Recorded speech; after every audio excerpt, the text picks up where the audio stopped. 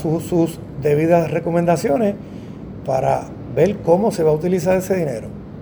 Pero al momento existe una junta de la ciudad Clemente, que hasta el momento todo lo que se fuese a hacer en la ciudad Clemente, la junta lo discutía.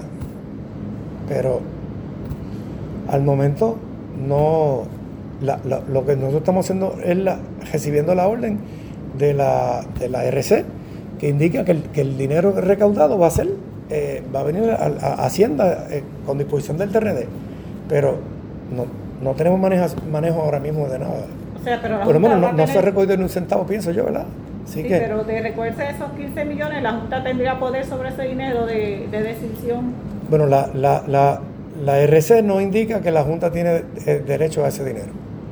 Indica que es el DRT. Y no importa, ahí no importa lo que diga entonces la familia Clemente o la Junta, la decisión va a ser lo que diga el DRT, de acuerdo al proyecto firmado. Bueno, lo que está en el proyecto así lo indica. Así lo indica. Que el DRD es el que va a manejar el dinero. Y con esos 15 millones, ¿qué es lo que proyectan hacer?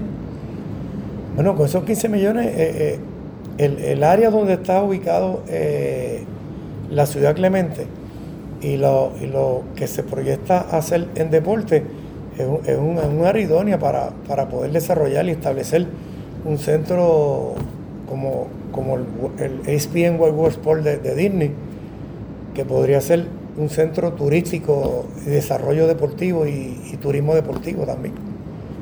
Ahí hay capacidad para poder desarrollar unas buenas instalaciones y un buen programa para poder expandirlo al mundo entero también.